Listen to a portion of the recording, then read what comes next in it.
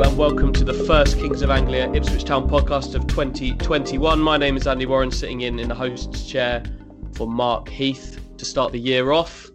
And I'm joined by a man who is wearing some chunky knitwear, but is also now learning how to mess about with emojis on Skype and needs to grow up a little bit. That's Stuart Watson. Hi, mate. Grow up, my boy. Grow up, my boy. We haven't seen each other for quite a long time, have we? It's the longest we haven't seen each other in ages. Yeah, it has been a while, hasn't it? With all the call-offs. Are you well? Yeah, I'm all right. Are you enjoying a little break from each other? It's good to give each other space in the kind of relationship that we have, isn't it? Now and again, just you say a break. I mean, we are probably averaging about 6 or 7 phone calls a day, backwards and forwards. Not on Christmas Day. We did draw the line there. Yeah, the one day where you were allowed to bubble up and see people, we left each other alone. No Ipswich Town chat on Christmas Day, but now we are back and discussing football in every medium possible. Joining us to do just that is a man who, like me, is sporting a burgundy top. Ron Burgundy, Ross Halls. Rossi, you've survived Christmas. You've made it to another year. Congratulations. Didn't think you'd do it for large parts of 2020, but here you are. How are you? Yeah, still standing and loving my burgundy jumper. I'm living in this at the moment. I have washed it, but I just love this jumper. And I just love burgundy. But good Christmas. A lot of food consumed, and now need to run it off because I'll probably put on a stone. But yeah. A stone's worth. How many Jaffa cakes do you need to eat to put on a stone? Ooh. Athletes, eat Jaffa cakes. So, Athletes? Yeah. I've seen pictures of Rio Ferdinand eating Jaffa cakes. So, it's out there. Closed. Good for you. And you're pounding the streets of Kesgrove as an athlete yourself. So that is perfect. This is obviously the first pod of 2021. 2020 ended with no football for the final 16 days of it, and 2021 has begun with us all back in a fresh kind of lockdown, which is great. How do we all feel about that? And then also, obviously, football is continuing, so there's some kind of outlet for us all there. But how are we all feeling with this latest swing in our dramatic last few months? Christmas was different, and Christmas was nice because normally it's a very hectic time of year for us, obviously racing around trying to cover football matches and squeeze in various family commitments. So for it to just be the three of us at home, my wife and my little girl, was quite nice and quite chilled.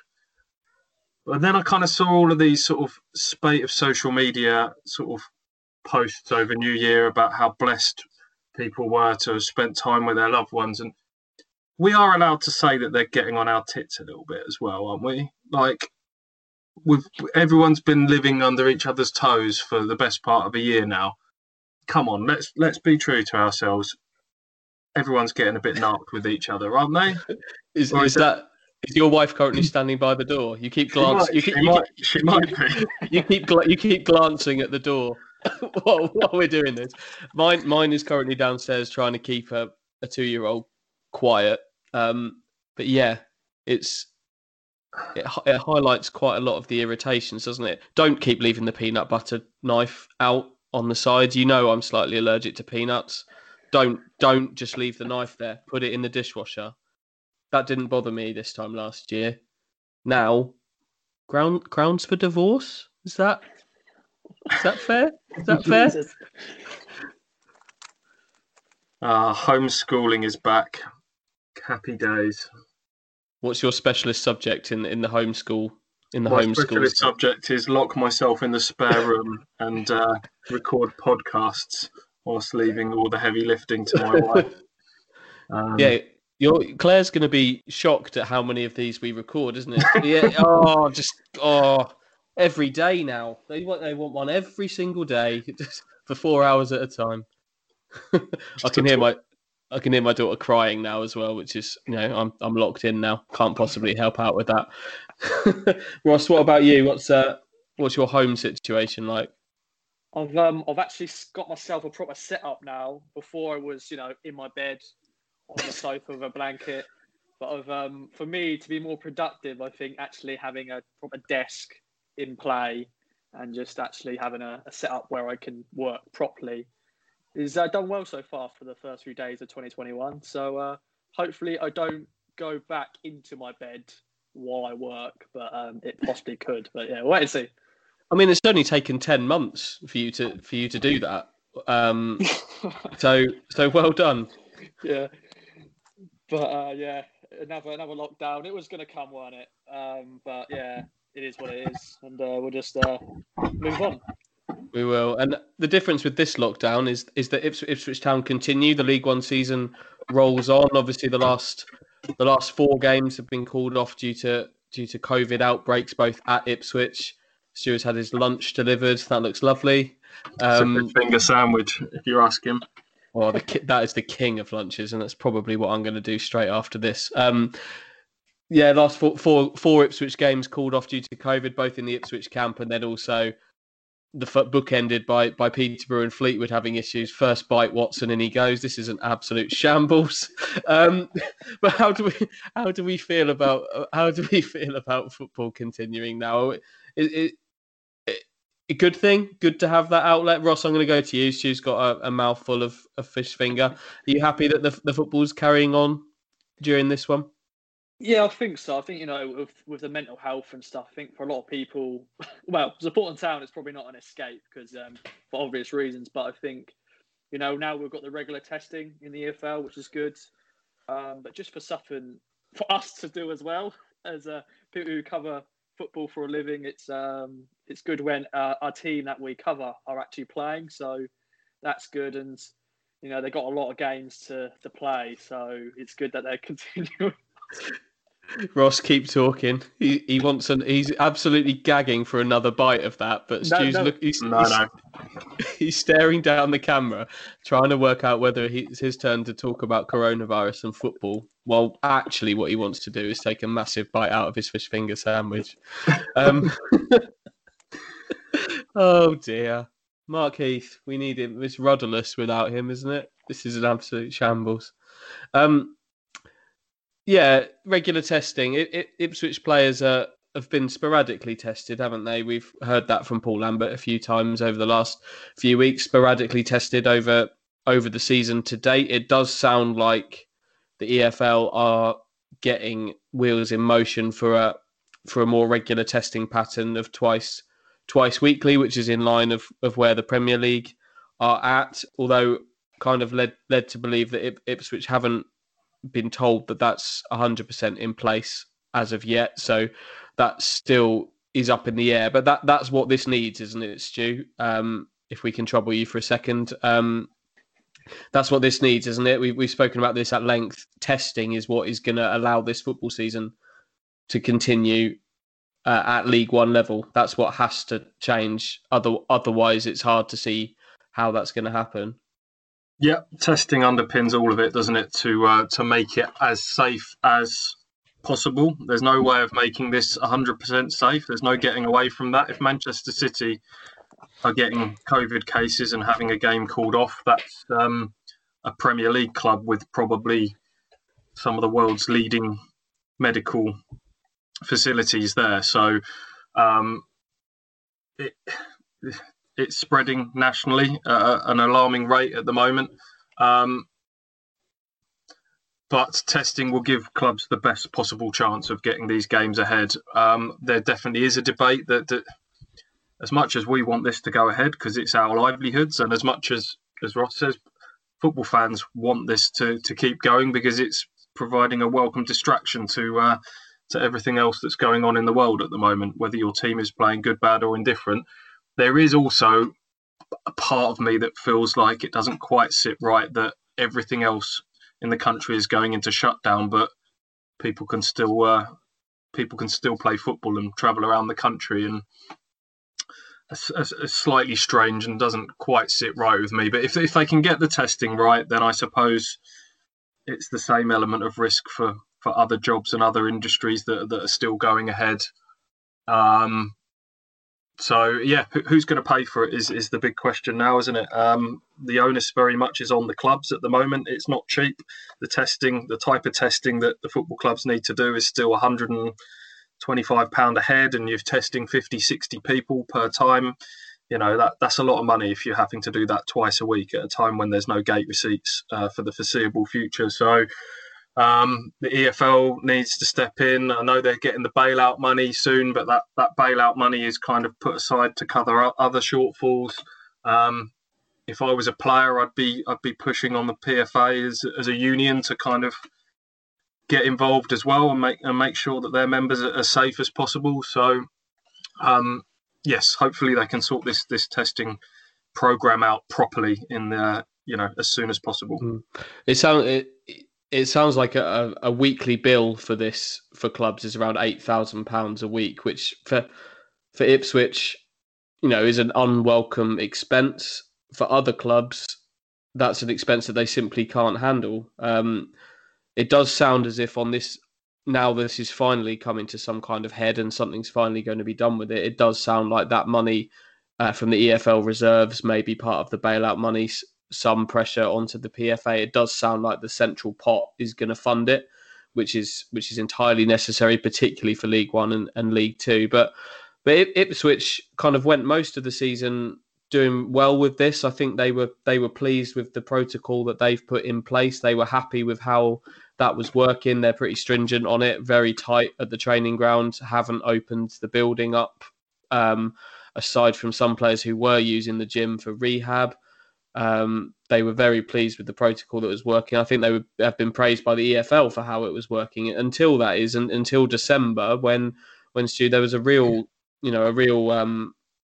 outbreak at the club, a serious one that led to 2 games being called off, put the Fleetwood game in doubt as well before Fleetwood had their own issues, which saw that one called off. So I think it was 11 positive tests in the end, wasn't it, to staff and to players? That's a serious outbreak, and some people, they're not, it did impact people. It's a real thing. It's not just a thing that's postponing football matches. It's something that's impacting individuals as well.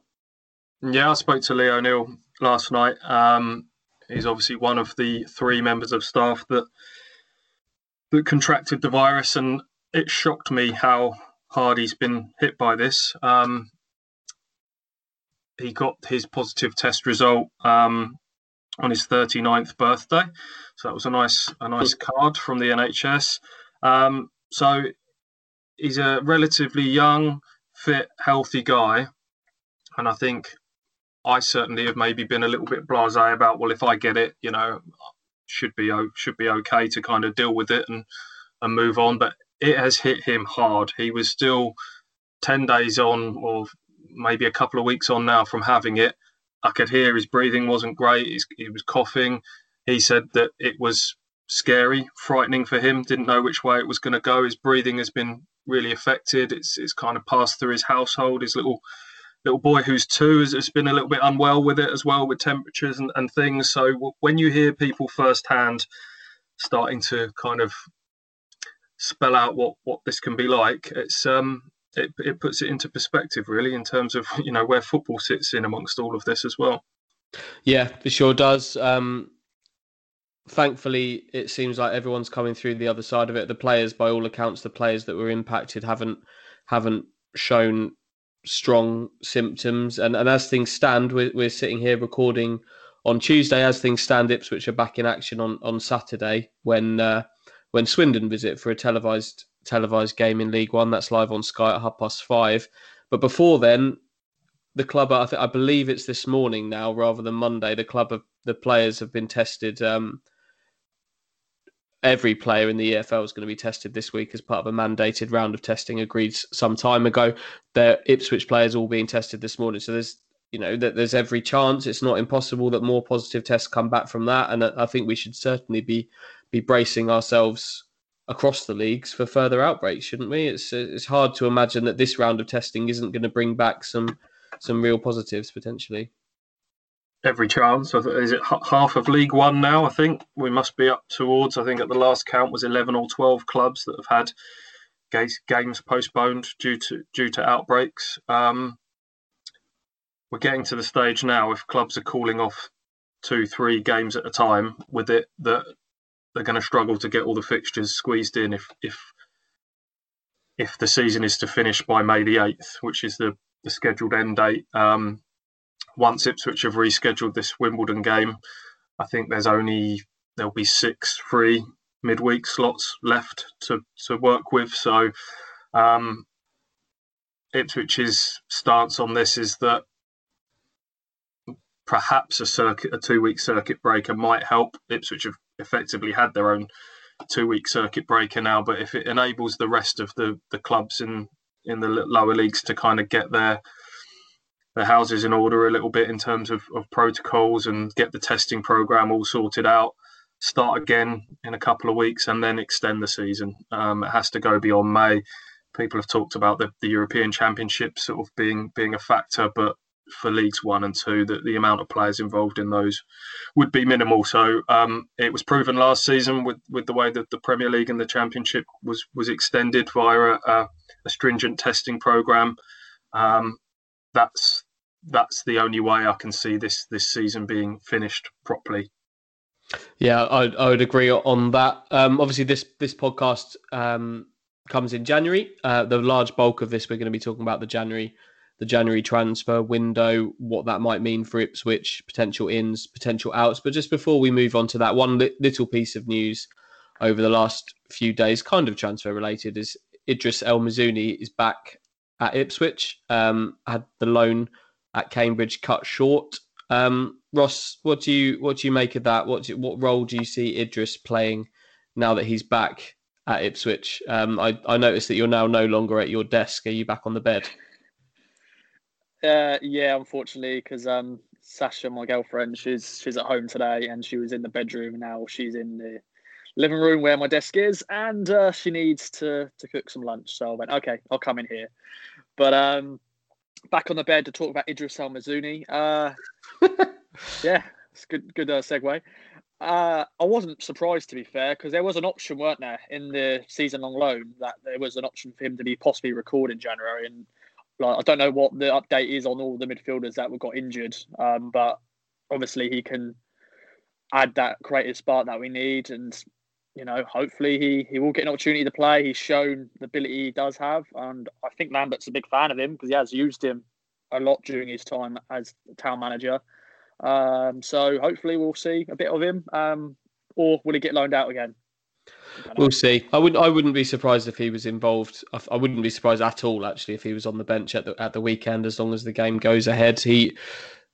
On the face of it, that loan to Cambridge looked absolutely perfect for him, didn't it? It's a club he did well at last season, the same manager, the same setup there, but I think circumstances have just gone against him a little bit. Obviously, he was recuperating from a knee ligament injury, which ended the initial spell, so he hadn't had an awful lot of football before going back there, which hampered him a little bit, although he did play pre-season with Ipswich. But when he did eventually get there, Cambridge were on such a roll. They're going really well at the top of League Two, firmly in the playoff promotion mix up there. Not anymore though. Not anymore. But they're out of the playoffs now. Yeah, they're still in the mix, aren't they? I think so. They were going like an absolute train when he got there, which makes it hard for anyone to break into a side, especially given that they signed Mr. Wesley Hoolahan, who obviously we know far too well in these parts.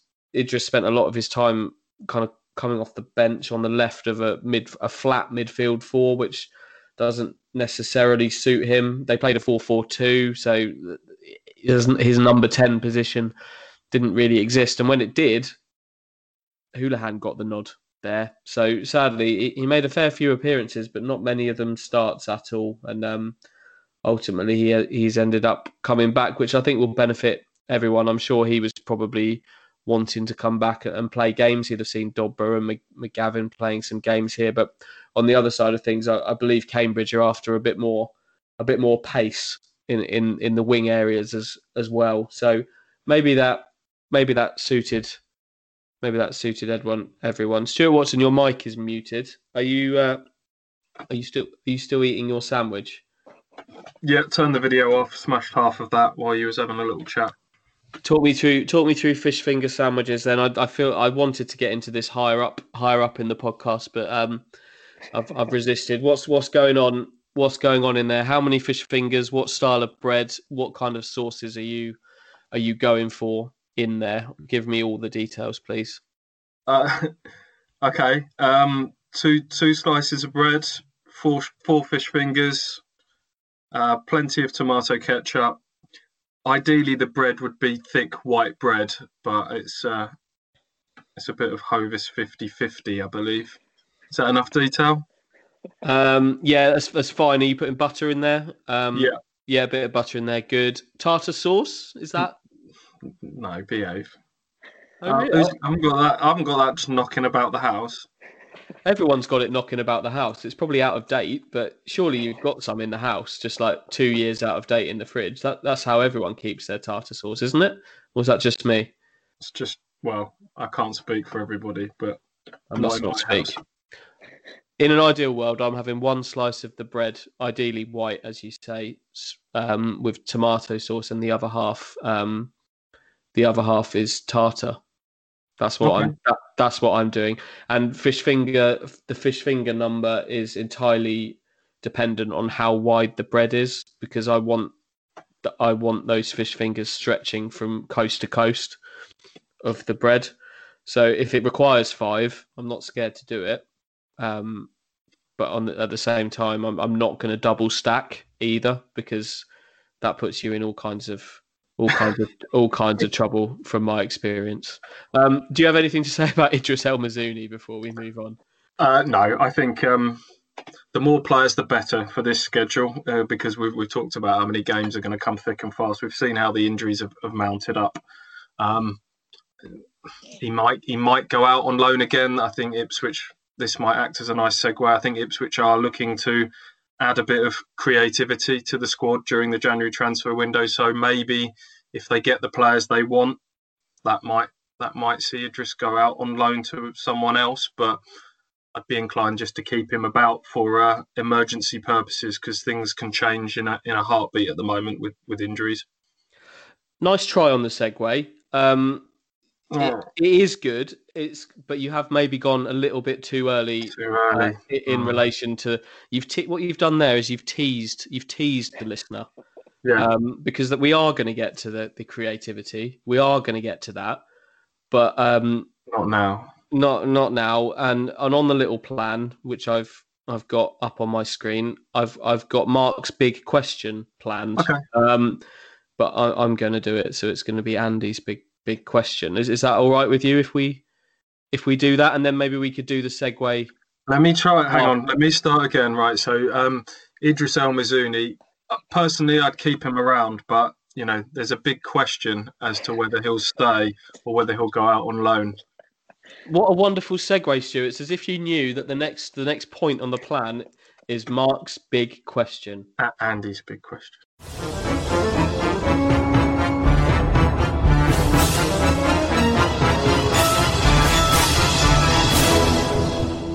Andy's big question. Right. No Mark Heath, but that doesn't mean there's not a big question. I've got a big question, and it's a would you rather question. And Ross, I want your thoughts on this first. Today's big question is, would you rather be a dragon or have a pet dragon? Ooh. Do I marry a donkey in the long term? That's Shrek, right? Yes. Is that Shrek? Yeah, a little reference there. Well, if you are the dragon, you can do whatever you want. You can marry a donkey. Yeah. You can, if that's part of your plan. Just talk me through your thinking. Yeah, I think I'd rather be a donkey, be a dragon, because there's too much responsibility for having a dragon. It'll be a good fun, but being a dragon, you're massive, you breathe fire, but then you live in a castle, and protecting a princess. There's a lot of responsibility there as well.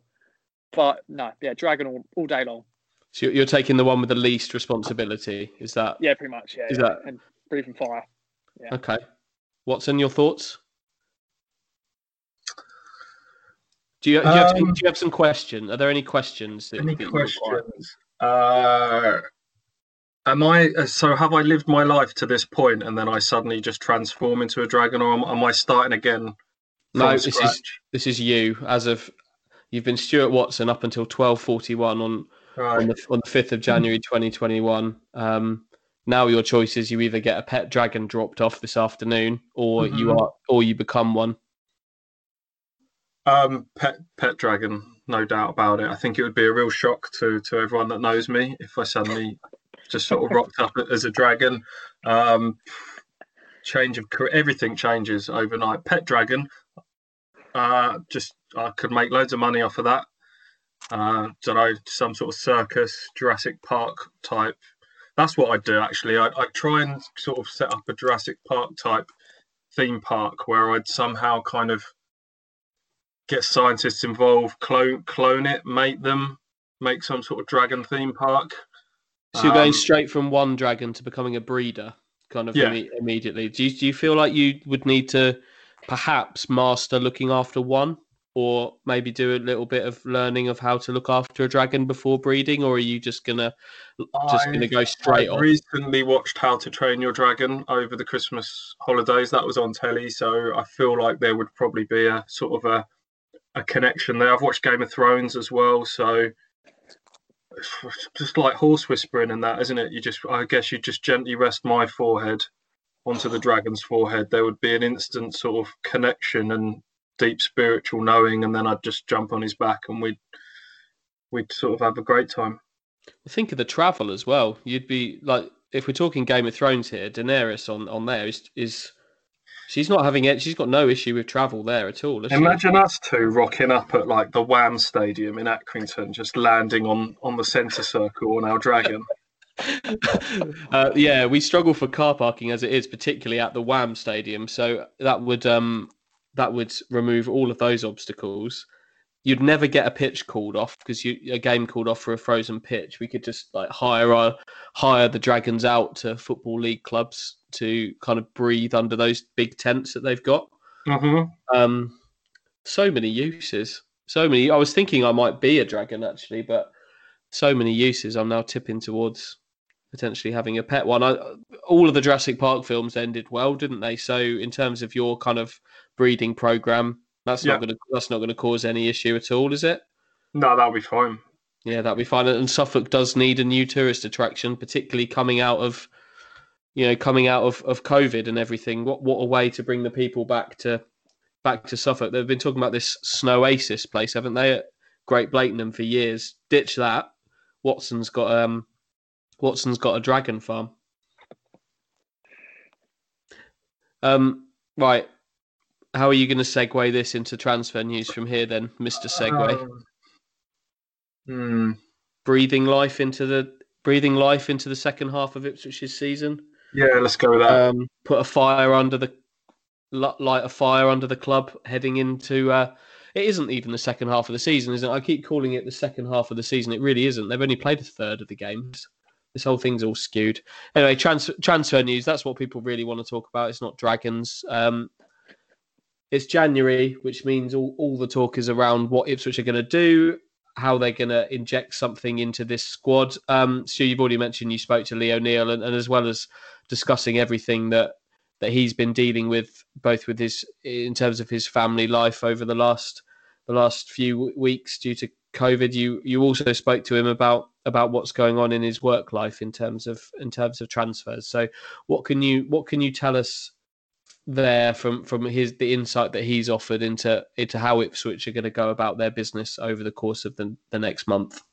Yeah, to give you in sort of bullet point fashion, I think point one is that they want to add some extra creativity to the squad. There's a sense that they're not scoring enough goals, and I think after much thought, they feel like they've got 4 strikers there already. Obviously, when Norwood's fit again, you've got Norwood, Jackson, Hawkins, and Drynan. So the thinking is that the shortage of goals is down to creating enough chances rather than sort of not taking enough chances. So I think they will look to add in the attacking midfield / number 10 and sort of wide forward areas is where they'll be looking to add maybe 2, possibly 3. So the next issue on that is then the salary cap. Ipswich are at the max with the £2.5 million salary cap limit. They've got a little bit of leeway with the sort of 22-man senior squad. I think they're at 21 at the moment, but to accommodate the wages of a senior player, and that's someone who was 21 at the start of 2020. They would have to move someone on, either move them on or cut them from the squad. You register your squad, your 22-man squad, at the end of each transfer window. So come the end of January, someone would have to be moved on or just left out of the squad. So that's the conundrum that Ipswich face at this moment in time. So where should we go first with this? We've obviously got exits to talk about and then potential ins to talk about. What should we hit first, do you think? Should we go with exits and who might be the ones that could potentially make way in that regard? There's an obvious candidate, isn't there, for a senior player who could potentially move on, in my mind anyway, and that candidate is, rightly or wrongly, Janoi Donacien. Would you agree with that? Yeah, I think, is the Renaissance over? It feels like feels like a lifetime ago. November of 2019, when the Renaissance was in full flow. He hasn't played a league game this season. It's pretty clear that they just don't fancy him. He's versatile. He can play right back, he can play centre half, he can play left back. But even still, he's not making benches. He's travelling the length of the country and staying in hotels at a time when the rest of the population are being, told that's not the greatest idea to do, and he's doing that to not even make the bench. And to me, yeah, he seems like the most likely to make way. Gather he's been made available for loan, and his name's been circulated around the EFL, and there's been some bites on that as well. Colchester being one, and of course Accrington, who which is where he came from originally and where he went back on loan at the start of 2019. There's an interest there as well, but maybe the level of wage that Ipswich are asking for might need to come down before any of those deals get done. Ross, how would you feel about a departure for Janoi Donacien? It's clear his face doesn't necessarily fit in terms of Ipswich Town's league plans, but to me he's always been solid, dependable, certainly in a defensive sense, but just not offering enough going forward to fit into what Lambert and his coaches want from their fullbacks. Yeah, as you said, he's just been solid. So I think all the games I've seen him play, I thought he's done a decent job. It's a shame, really, because we had that situation where he was on loan, then he signed permanently, then went out on loan again. He had all that sort of going on when he first signed, and I do feel sorry for him. And as you said, he's been travelling across the country, not even making the bench. He must be just have a good character and just be a good person to be around for the players to have. Because if I was a player like that, travelling across the country and not even getting the bench, you'll be miserable. But I'm sure he looks like a happy-go-lucky guy. It is what it is, and hopefully he gets a good loan move and an opportunity to play. Because I'm sure he's just itching to play. He's not one of those players who just wants to sit out. He wants to play football because he's now at the peak of his career. He's like 27, is he? 27, 28? Yeah, he is. So obviously he'll want to be playing right now. Yeah, he's certainly a good character. That much is clear. The other players like him, but the other side to this is that yes, there's the most likely departure this month is potentially a loan move, but his contract is up in the summer, and you would think as long as Paul Lambert is the manager and nothing changes drastically there, that that will be the end of his Ipswich Town career, and what an odd Ipswich Town career it's been as well. Stu, another potential departure which doesn't necessarily impact on the senior player kind of squad list, but is notable, is something you've reported in the last couple of hours before we started doing this. Corey Ndarba's heading out on loan, and that to me seems like a really, really good decision for a young man that needs to play. Where's he off to? I understand he's going to Ayr United in the Scottish Championship. That was a loan move that he was set to make towards the end of last January. He'd gone up there, impressed on trial at him, Brett McGavin and Aaron Drinan all went up to Ayr. There's a relationship up there with their manager. They decided to take Drinan. They didn't take McGavin, and they wanted to take Ndaba as well. But it then emerged that the move couldn't happen because he'd already represented two clubs, albeit very briefly, through loan spells at Hemel Hempstead and Chelmsford earlier in the season. Now, in England, non-league moves don't count towards that three club limit, but in Scotland they do. So that's why that didn't happen. Obviously, the season then gets suspended in March anyway. And then Corey came back, and he really impressed me in pre-season. Thought he looked very, very capable in the games against Tottenham and West Ham, particularly. He's a left footer. He's a ball player.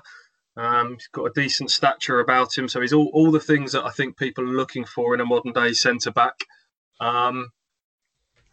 Was a little bit surprised, therefore, that they went for Mark McGuinness, who's actually younger than Corey, to maybe sort of block the development of their own player. But yes, he needs games to develop. We've seen it with examples with obviously sort of Wolfenden and Downs are the prime examples. Go out and get games, and that's what he needs. So I don't know how that level of football will be for him.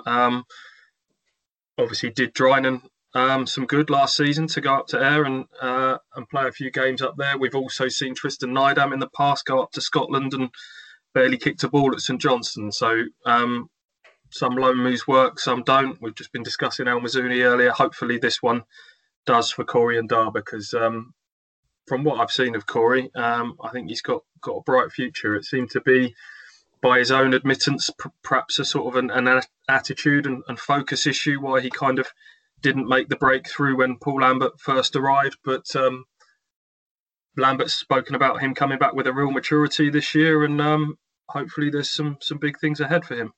I hope so, because he's got. For me, he's been someone that I've always thought has got all the attributes, just needs to put them together. And I think he's outgrown under-23s football now. There's a few of them that will have done that. Ndaba being one, El Mazouni another, Armando Dobra is one as well, who it feels that they've outgrown playing at Playford Road on a Monday lunchtime now and need to be playing regular football. Obviously, Lambert wanted Dobra to go, didn't he? Wanted him to go to Crawley back in October. Armando opted against that. I do wonder whether, depending on what level of recruitment is done this month, that might change. That might be on the table again come the end of the month, potentially with Dobra. We've mentioned El Mazouni as well. Then there's obviously a load of young players below that. Your Tyree Simpsons of this world, Tommy Hughes, Tommy Smith, that may get, maybe National League loans potentially as they look to get them experience. That's something Ipswich have always tried to do in the last few windows, but it's easier said than done, isn't it? I also wonder whether Brett McGavin potentially, depending on fitness of the army of midfielders that are currently working their way back to fitness, Flynn Downs, Cole Skews, Teddy Bishop. Am I missing anyone? John Nolan's been injured, hasn't he? All of those. If they suddenly come back to fitness by the end of the month, whether Brett McGavin's done enough to get a decent League Two move, potentially, and play 20 games between January and May, would also be one that I'd be considering. But in terms of the more senior guys, more senior players, can we see any more senior departures to potentially, be it for money or potential loan exits? Struggling to see for money, to be honest.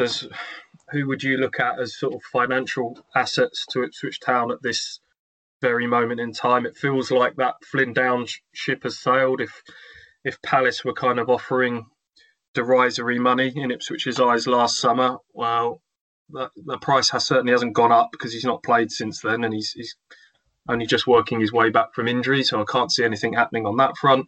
Likewise with Caden Jackson, who's not played huge amounts, be it through, was it groin injury to start with, and then a COVID sort of break for him. So I can't see Ipswich getting the same sort of money that Bournemouth had on the table last summer. The only difference with him is that he's going into the final few months of his contract, but Ipswich do have the option to extend that by 12 months, so they're protected there. Andre Dazelle, I know he's just signed a new contract, but I'm sure there's sort of buyout clauses and things inserted into that. Maybe if somebody has been really impressed with what Andre's been doing, if someone came in with really good money, but I don't think those sort of moves happen in January. So I can't see anyone being sold. I think the bigger issue would be maybe that if they wanted to bring in 2 or 3 over 21s, you might have, and then we talked about Janoi moving on would free up one of those, but if you then started to have to find a couple more to kind of move on or leave out, you'd then probably start to look at the handful of players that are going to be out of contract in the summer. We've run through all of those, but there are numerous of them. Emir Hughes, Cole Scouse, Alan Judge, Freddie Sears, players of that ilk, that if you think it's going one way for them heading towards the summer, maybe that's a scenario that you either look to move them on now or come to some sort of agreement over a contract with a player of that type. That's the kind of balancing act that Ipswich face. Gwion Edwards is the other one. Ipswich he's one of the few players that they don't have an option on. They took that last year. So the way Gwion's playing, there might be clubs sort of looking at him. And if you think that you're powerless to keep him in the summer because championship clubs are going to be in for him, do you take some money now rather than nothing in the summer? For me, I'd rather keep him and hope that he plays the way he did in the first half of the season and take that risk. And I think his value to the team is greater than any sort of money that you could claw back for him now. Yeah, I think you'd be looking at clawing back a real fraction of the 700 grand that was paid out, wouldn't you? You wouldn't be getting anywhere close to that now. But that's an interesting one, Gwion, because thinking back to last March, I was sat up at this is the last time I went to Ipswich's training ground. Actually, this was the day before the Coventry game that ended up being the final game of last season, and this was at a time where we no, it wasn't the Coventry. It was the day before the Bristol Rovers game that ultimately didn't get played. We sat, and Gwion Edwards was the player put up to kind of preview that game at a time where we didn't know if it was going to be called on or off at that time. And we talked about we were talking about contract at that time, and he said he was keen to sign and that the negotiations were going on, but and it looked like it was heading that way. But here we are, nearly a year down the line now, and that's not happened. Ross, I know you'd be a disappointed young man should the Gwion dream come to an end, but where would you stand if it was looking like no deal was going to be done and a little bit of money came trickling in on January the 30th or 31st? Oh, I just don't see it. I just don't see any club, even a championship club. Okay, he scored a few goals, but unfortunately he's been injured. I know he's my boy, which is that sort of sets out a little bit now because he's been injured. It's just that sort of thing was going on, but I don't see anybody coming in and giving money. Definitely, whereas we're a League One club. Hopefully, there is possibly a deal on the table for him, possibly, but I'm sure they're going to wait until later down the season to offer any contract to anybody. But I just don't see any money getting offered for Gwion, unfortunately. You'd think that he'd be kind of high up the queue of those that are being actually negotiated with at the moment. Obviously, Andre Dazelle was the big one who was going to be out of contract with no option protection. They've tied that one up. And then, like Stu said, there are other kind of more fringy in and out players like Hughes, Judge, Sears that are at different stages of their career and don't really have that resale value, whereas Edwards is slightly different in that regard.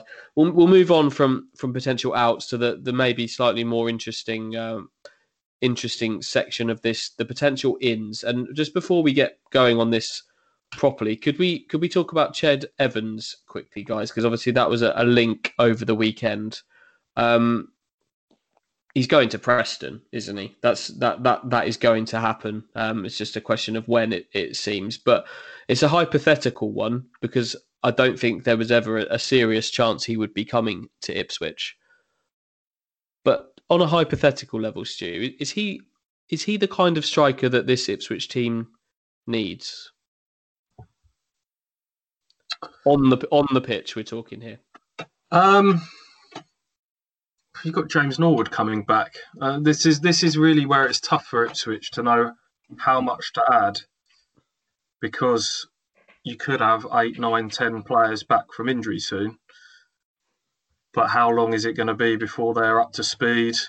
And will there be some fresh setbacks for them or others? It's about making sure that your squad is deep enough to deal with whatever this crazy schedule is going to be going ahead. I wouldn't have been rushing to sign Ched Evans because I've seen enough from the glimpses of James Norwood this season to think that he can be that main man at the tip of a 4-3-3. I think that's where he did it for Tranmere, and I think if you can get him fit, I think he'd be the answer.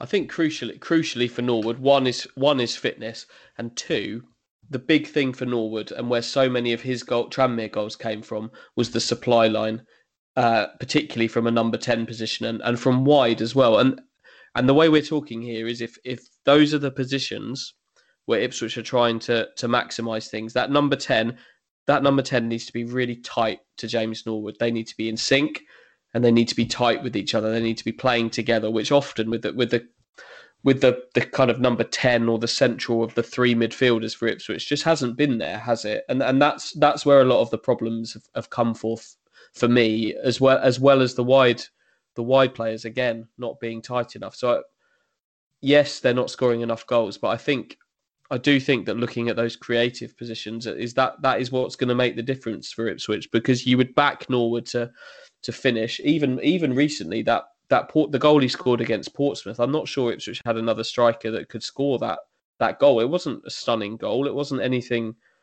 out of this world, but it was just an incisive, clinical finish from a striker who's made a living out of that in recent years. And for so long, it's felt like unlocking the true James Norwood is what's going to be the difference for this side, isn't it?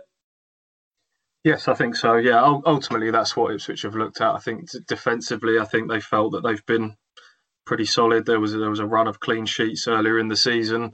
There are enough options there. I think they feel like they're moving the ball, possession-wise. They're playing well enough, but it's when it gets to that final third, we keep talking about possession without a punch and how often we're going deep into games without shots on target. It's not like there's been hatfuls of chances, and you think if you had a top-class striker in there who could take some of these chances, it would be different. I just don't think they've had enough cutting edge in the final third, and that's what they'll be looking to address in this January transfer window. Obviously, Teddy Bishop adds to that. There's always a question mark over sort of how many games Teddy can sustain and how far away he is from his latest injury setback. And I hate to say that, and it did feel like, even he was saying it felt different. And this latest injury, it was just someone treading on his ankle. It's not like a latest breakdown. So hopefully he'll come back and be fine. But yes, I think it's probably sensible that Ipswich look to add a bit of creative spark, and I think they've lacked a bit of pace at times as well. I think if they go down the wide player route, I'd like to see someone that's quite pacey and direct to play in those wide areas as well. Yeah, and one player that we know has been targeted in that position is Luke Thomas, who is currently at Barnsley, has previously been at Derby prior to that. He's left-footed, but can play on either side. He's one that we know that they're looking at. He's quick, and he's had one particularly good season in the Championship with in League One, with Coventry during a loan spell. I remember seeing him play a couple of times there, and I like the look of him. People that I know that watch Coventry regularly have said the same, but he's not managed to do it at Barnsley, I gather, largely due to the fact they've not played a system that necessarily suits him. Although saying that, he started for them at Norwich just a couple of days ago. But he's one that is kind of in play potentially. Ticks a lot of boxes because he's under the 21 limit, so he doesn't count towards the salary cap exemption.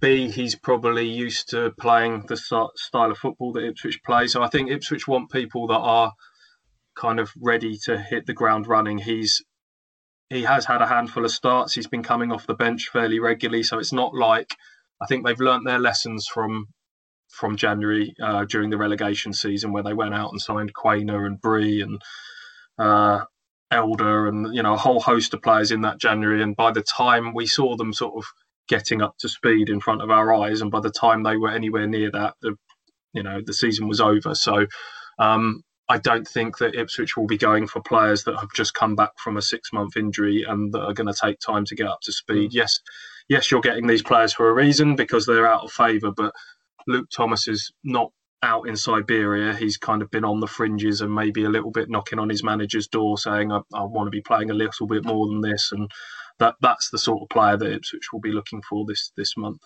Yeah, I think he's got close to kind of 20 appearances so far this season, albeit largely from the bench. But yes, he's been involved. He's trained regularly. He's not had injury trouble. Ross, what do you make of those links, and B, are there any other areas of the team that you would be looking to add in, aside from probably we're talking number 10s and wide players here? Are there any others that you would be looking to bring someone in to cover? Definitely wide, and as you said, they're looking for a creative player. I think that's what we need. I think someone could just make something out of nothing. I think we've sort of missed that in a bit. For I don't think we need another striker. Definitely, with you mentioned with James Nord come back, Ched Evans. When I saw that link, I just went, yeah, that's not happening.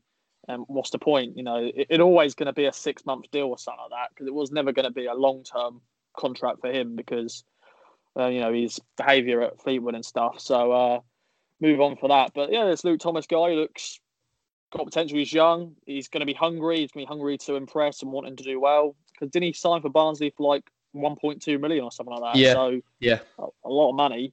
A lot of people will go, how far have we fallen now? Loaning players from Barnsley and stuff like that, and Preston with Josh Earl last year. We signed Paul Digby once, didn't we, on loan from Barnsley and then permanently. So it's happened before. But yeah, give the kid a chance.